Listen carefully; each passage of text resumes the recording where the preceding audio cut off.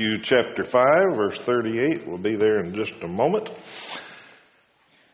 I know many of you are here, or some of your families are here for the kindergarten program following services. We're glad you've joined us this evening for that.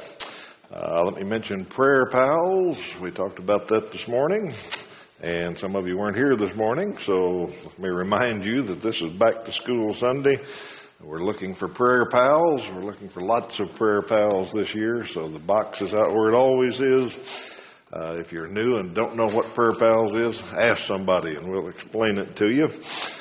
Great program, and we got a lot of kids waiting to have a Prayer Pal assigned, so get that done quickly. And tonight we're a little out of order on Sunday evening, Sunday morning. We've been working on Sunday mornings on a theme called Living by the Book. And this series that we're working on right now is Kingdom Living by the Book. We've been talking about the Sermon on the Mount for a number of weeks because of Back to School Sunday and the end of the summer and a few things. To get everything in I wanted, we had to put one in tonight. So we're going to do number 9 tonight and number 10 next Sunday morning, and we'll be done with our series on the Sermon on the Mount. We started in Matthew chapter 6, verse 33. Where Jesus said, seek first his kingdom and his righteousness. So we looked at the kingdom, and then we looked at what kingdom righteousness is, and we've been looking at that for a number of weeks. And if I had to sum it all up in one word, I'd say different. Kingdom righteousness is different than man, than religious people, than Pharisees, than all kinds of folk think of righteousness. Kingdom righteousness is different in giving and in praying and forgiving and telling the truth and what things we treasure.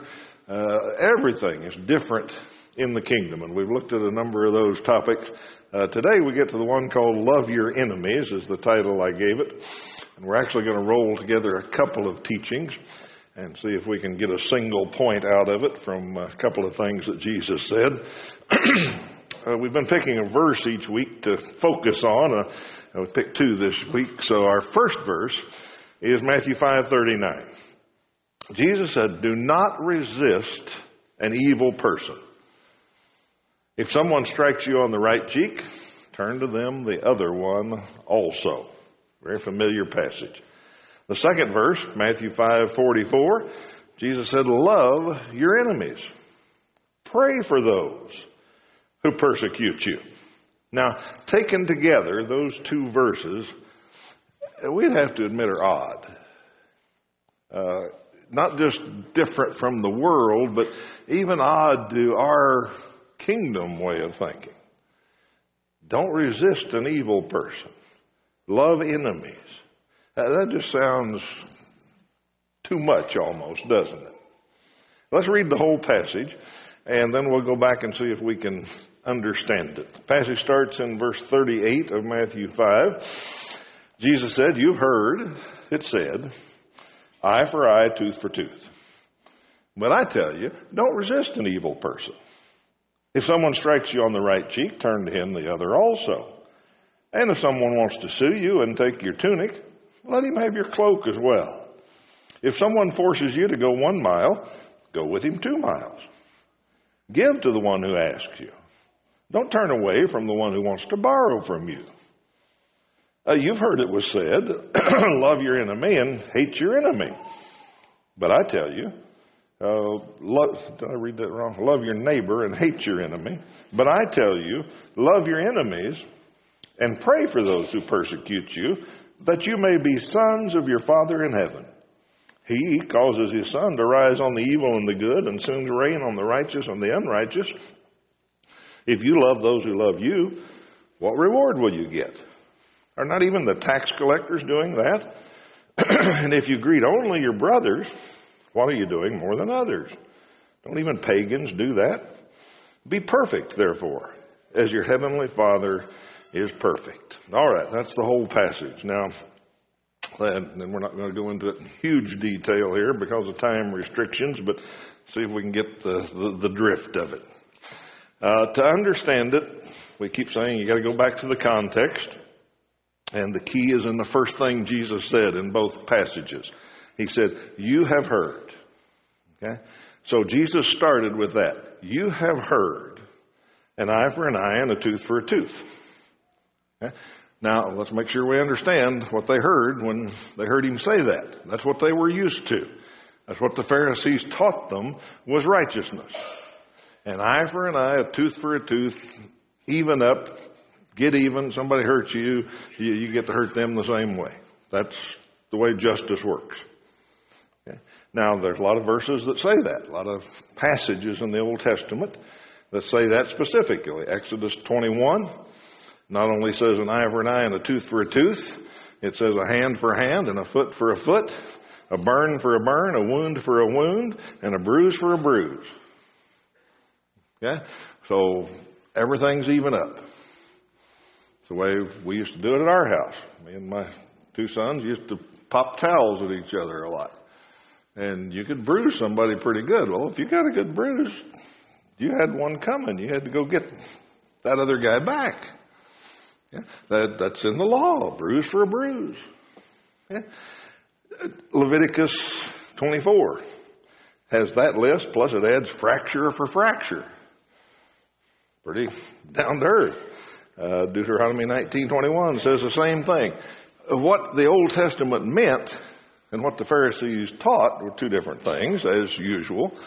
But what the Old Testament meant was here's a basis for justice. When the rulers, when the judges, when the elders of the tribe get together to decide punishment, here's the rule. It's got to be even. Okay? That keeps you from having too much punishment. It's actually a limit on punishment. Don't punish someone more than what they've done to somebody else, but make it even. Okay? Now, and God's laws were fair in that way. So that's what the law meant. But the Pharisees had made it, well, they'd made it really mandatory. That's the way people thought about it. If somebody hurts me in some way, if somebody hurts my eye, I'm going to get his eye. I'm going to be even about this. So Jesus starts there and he says, now you've heard it said, an eye for an eye and a tooth for a tooth. But I tell you, it's different in the kingdom. And the four examples he gives they're kind of confusing because we don't know the culture of that day. I'll try to help a little bit here. He said, first of all, if somebody hits you on the right cheek, turn the left cheek to them. Now, mostly slaves in that day, and there were a lot of slaves, a lot of them were Christians, slaves could be hit at any time because the masters owned them completely. Okay? And that was a common punishment. If a slave did something wrong, the master would hit him on the right cheek with the back of his right hand. Supposedly there's something wrong with hitting with the left hand, so they would hit with the right. And Jesus said, if somebody does it, turn the other cheek to them. Then he says, if somebody sues you for your coat, or what's he say, coat, then tunic, give him the other one too. They had two garments, basically, the inner and an outer. And the outer coat, by law, in the Old Testament, you can go back and find it, you could take it as security for a loan, but you had to give it back to them at night because that's what kept them warm. Okay, so there were laws about that, and you could use one garment for security for a loan and keep it, and the other one you couldn't. And so Jesus takes that law and says, if somebody sues you for one, give him the other one too. I'm sure the crowd was scratching their head about this time. What's he talking about? Then he says, if somebody imposes on you, somebody requires you to walk a mile with them, go another mile. Yeah, well, that was a Roman occupation thing that Jesus was familiar with. The Romans could call any resident of the country over and say, carry my pack for a mile. And the law limited it to a mile so they wouldn't abuse it, but they could get help anytime they wanted. So if I was a Roman and walked in here, I could command anybody that was in the citizenship to come carry this for me. And Jesus said, if they impose on you to walk a mile, offer to go too. And then the last one, he says, you loan money to people that ask for it. Okay? So those are four kind of odd things, and we'll try to come back and understand those in just a little while. But that's the first one, the comparison of how we act in the kingdom to an eye for an eye, tooth for tooth mentality. Now, before our second verse, Jesus says the same thing again. You have heard. Love your neighbor, hate your enemy. We got to check that one out. Leviticus 19, verse 18. I'll check it for you, or you can check it too. Leviticus 19:18 says, do not seek revenge or bear a grudge against one of your people.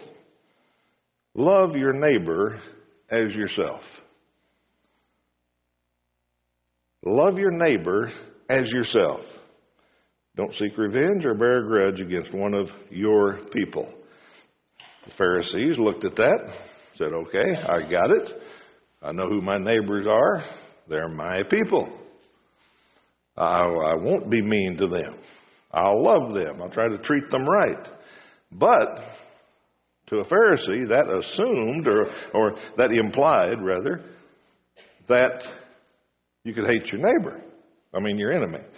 This is hard to keep all these straight because Jesus messed it up. He said it backwards. That's what confuses me. Anyway, the Pharisees said it says love your neighbor, so that implies you can hate your enemy. Whoever isn't your neighbor, who isn't my people, then I can hate them. It was a license to hate, and that's what the Pharisees did. They were pretty serious about all that. They had all sorts of maxims and sayings about that. One was, love the sons of light, but hate the sons of darkness. Okay, if they were your people, if they were sons of the light, you could love them. But if they were sons of the darkness, you could hate them. One of their maxims the Pharisees had was, if a Jew sees a Gentile fallen into the sea, let him by no means lift him out of there. This man is not thy neighbor. Let him drown. That's why very few Pharisees were hired as lifeguards. Actually, it is why James and John thought like they did. Remember the story in Luke 9? Jesus trying to go through Samaria. He said, check in that town, we're going to this town up here. We're on our way to Jerusalem. And the town of Samaritans said, no, we don't want you to come through here. If you're going to Jerusalem, we don't want you anywhere close. And you know what James and John said? Oh, Jesus. Let us call down fire. Let's take care of these Samaritans. Okay, see, they grew up understanding this. You love your neighbors. You love your people. But it's okay to hate your enemies. And Jesus rebuked them and told them, no, we're not going to do that this way. So, understand that it wasn't God's will to hate your enemy. That was the Pharisees' interpretation. Now, I know God commanded a war against the pagans, and I think that's the only holy war that's ever been fought, but God demanded it. But you read the Old Testament, there's nothing in there really about hating enemies and regular foreigners and all of that. In fact, you were supposed to be kind to them. There are lots of laws about leaving grain for the foreigners that are traveling through, and they get to observe the Sabbath also. And one says if your enemy or a foreigner's donkey, even an enemy's donkey, falls in a ditch, you help get him out. You don't hate enemies. You be kind to them. Okay? But that was the standard of teaching that they were used to. You have heard. You have heard an eye for an eye, a tooth for a tooth. You have heard love your neighbors and hate your enemies. Now, none of that is a bit surprising. It shouldn't shock any of us. I mean, number one, we've been in the Sermon on the Mount for quite a while, so it shouldn't shock us because of that. But the main reason it shouldn't shock us is because their culture was based on simple human nature. That's where this came from. This is world thinking. not kingdom thinking. You know what the natural plan is. When you get hurt, what's the natural plan? Hurt them back. And preferably hurt them back harder. Okay? Now, some of you may have forgotten that. Those of you without children have forgotten that's the way it works. But you watch a couple of kids, brother and sister. Well, not yours. I know yours are perfect. But you watch other people's kids. And that's the way it works. One of them gets a shot in, maybe even accidentally. And what's the other one do? Take this. Bam, just a little bit harder. And then the first one reacts. Well, here, take that, a little bit harder. Or pinch just a little bit harder. And it keeps going until mom or dad comes in. And then what do both of them do? Her fault. She started it. It wasn't me. Okay? That's human nature. You hurt them back, and you hurt them back a little bit harder. Okay? So that's just the way it is. The second part, loving neighbors. Who do humans love naturally? What's human nature? Who do we love? We love those who love us. We love those who are lovable. Yeah, that's natural. That's the way it works. We love our people. Folks who are like us. That's easy to love them, especially if they're lovable. Now, sometimes we extend that down to somebody that's a little less fortunate than us. We call that compassion. Okay? So we love the less fortunate sometimes. And when I wrote that down, I thought, you know how rare it is for us to love or be concerned or have compassion for those who are more fortunate? We don't do that very often, do we? Just think about that. But the rarest is for somebody who loves an enemy. That's really rare. In fact, that's a God thing. God loves his enemies. He so loved his enemies. He so loved us while we were still his enemies. Okay? Some of that may ring a bell in there in the kingdom. Okay? So that's human nature is what we're looking at here and what Jesus was saying. That's why he said, you've heard it said. Okay? Now here's the contrast. Let's go back and see if we can understand some of it. Jesus says, here's one difference between the kingdom and the world. One difference is that you don't resist, you yield. You don't resist an evil person. You yield to them. Now, I chose yield for a reason. I think that's the best sense of what Jesus means here. Now, let me tell you a couple things I don't think he means. First of all, I don't think Jesus means for us to be passive victims of abuse. Okay? I don't think Jesus means if somebody wants to beat on us, we just let them. Now, there are evil people in this world. There are criminal people in this world. There are cruel people in this world. Jesus told his followers when they were going out among the world, he said, get a sword. I don't think he expected them to just roll over and let any evil person do anything that they wanted to. A little amplification on that, second point kind of, but really the same thing. I don't think what Jesus says here is a law that mandates pacifism.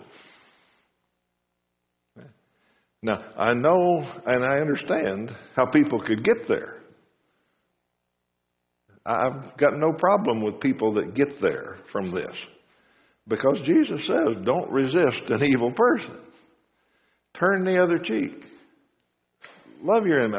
I know he says all that, but there's so much else in the Bible about caring for your family and defending yourself with a sword and all of those kind of things that I just can't get there myself.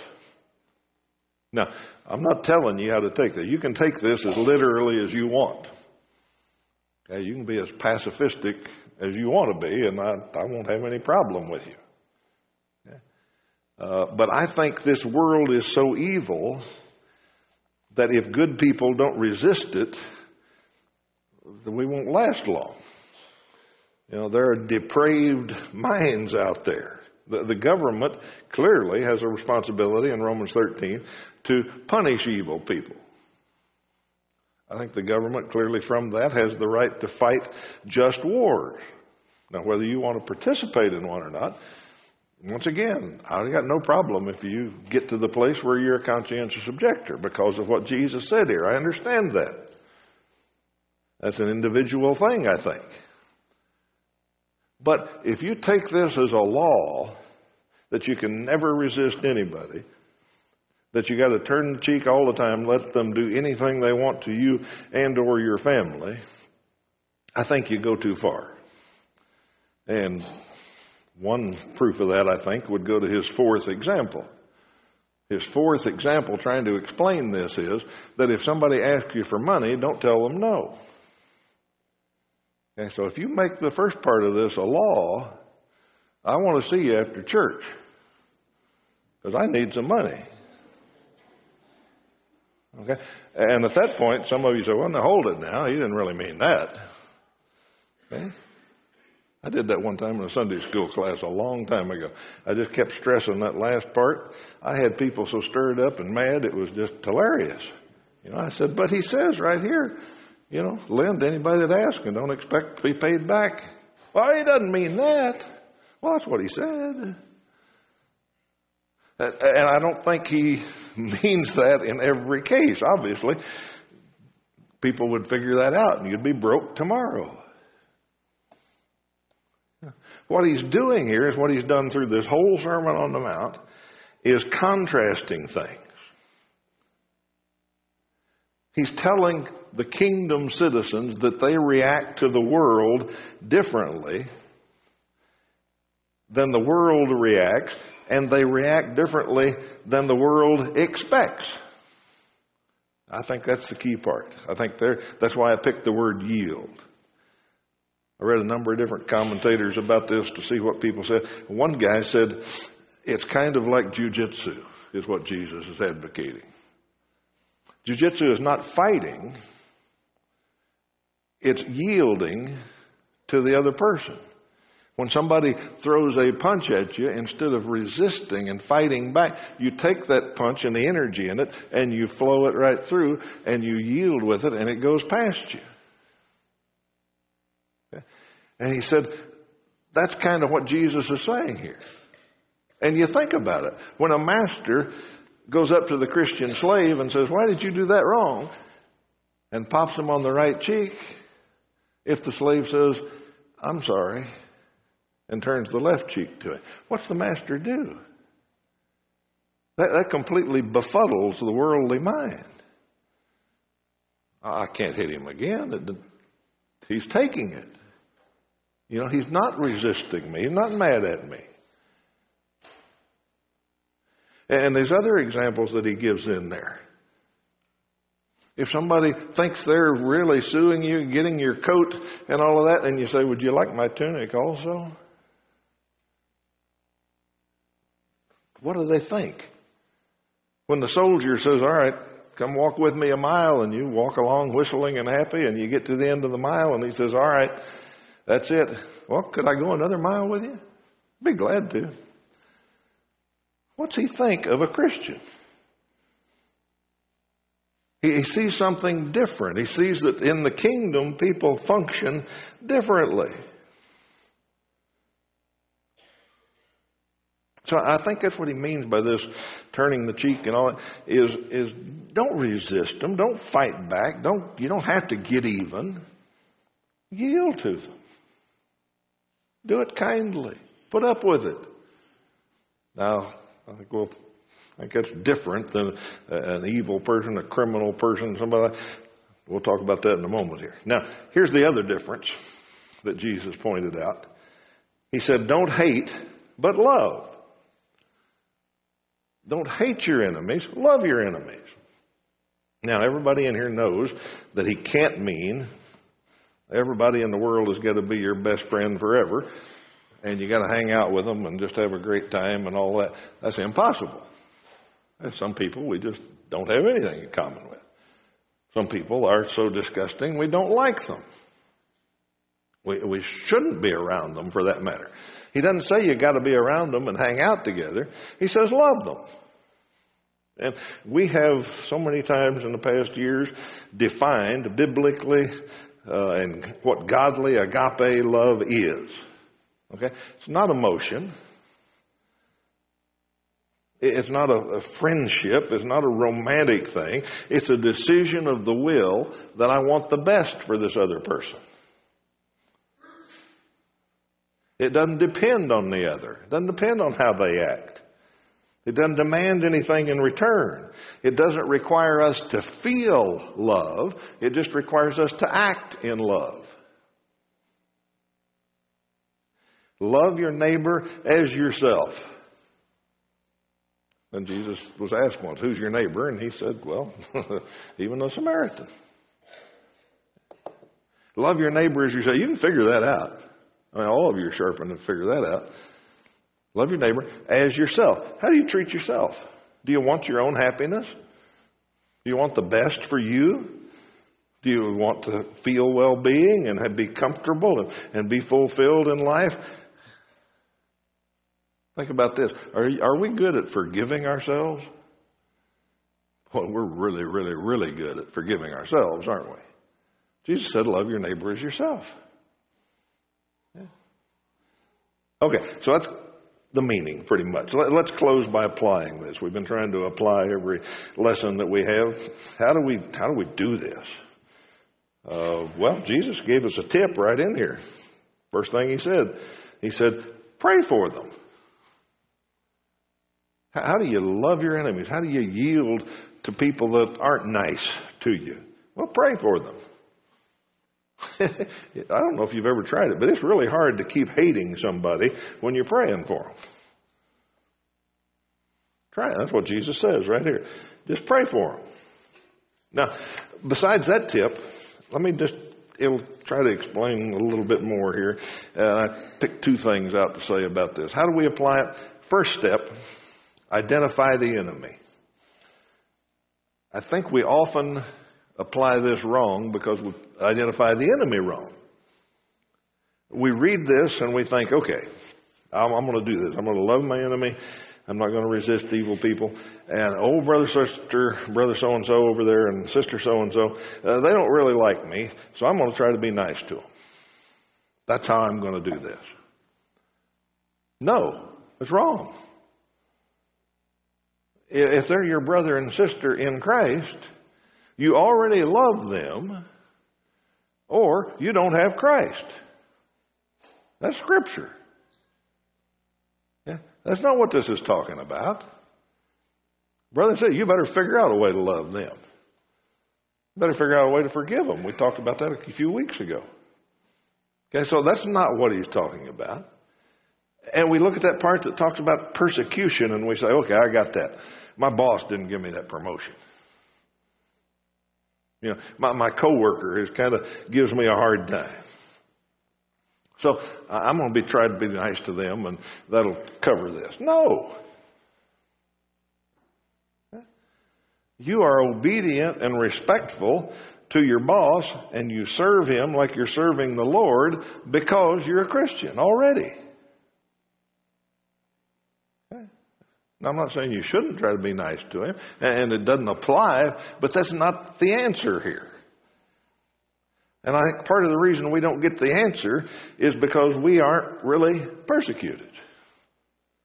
Turn over to 1 Peter. Let's see if we can wrap this up. 1 Peter 4.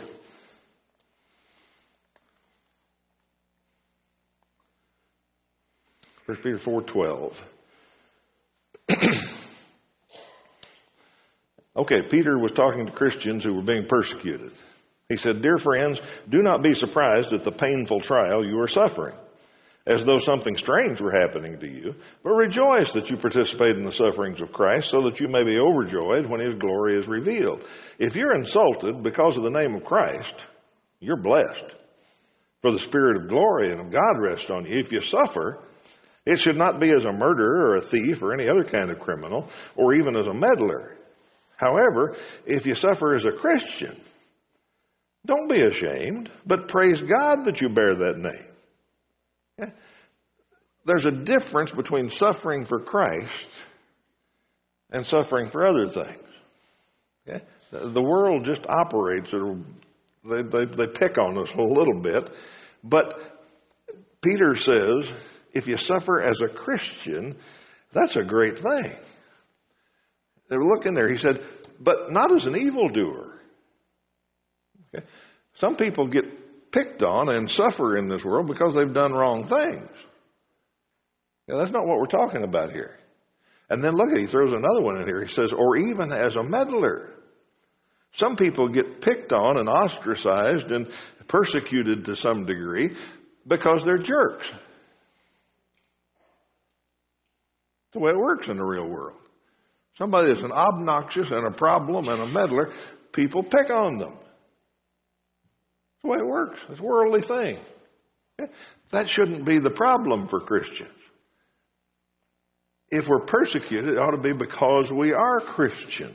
Now, we're looked down on in some ways in this society, but we ain't seen nothing yet. And we've still got it really good.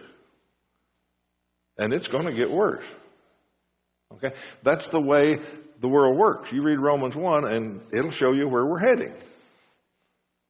Okay? The way the world works is the world does evil, and every society goes through this. The world does evil, and they demand tolerance for any of their evil. But they're intolerant of anybody that says their evil is wrong. And we're getting into that stage right there where they're intolerant of us saying evil is wrong. But the next step is to persecute those who are intolerant. Okay? That's where we're headed, and that's when we'll have enemies. Like Jesus was talking about. Now, I'm not saying don't apply it to your bad boss and everything else. You do that because you're a Christian. But when I say identify the enemy, how can we turn our other cheek when we are persecuted? How can we love them anyway? Because we identify them. We look at them. And who are these people? Our enemies, when it comes to that, are going to be people who are lost and on their way to judgment and are not ready for it. They are people who are made in the image of God. They are people who Christ died for. They are people who God loves them as much as He loves me. And when they persecute me or you because of the way the world works, what's Jesus say? Don't resist, yield. Don't hate them. Love them. Why does He say that? Well, that's the second step. Remember that the reason we do this, the reason this unnatural behavior is supposed to be done, is because we're children of God. That's what Jesus says there. He says, love your enemies, pray for those who persecute you, that you may be sons of your Father in heaven. Okay? That's what people in the kingdom do. They're different. Well, we are told, we didn't cover that part of the sermon, but He says, you're salt and light. What better way to be salt and light? Who made the most influence in the master's house?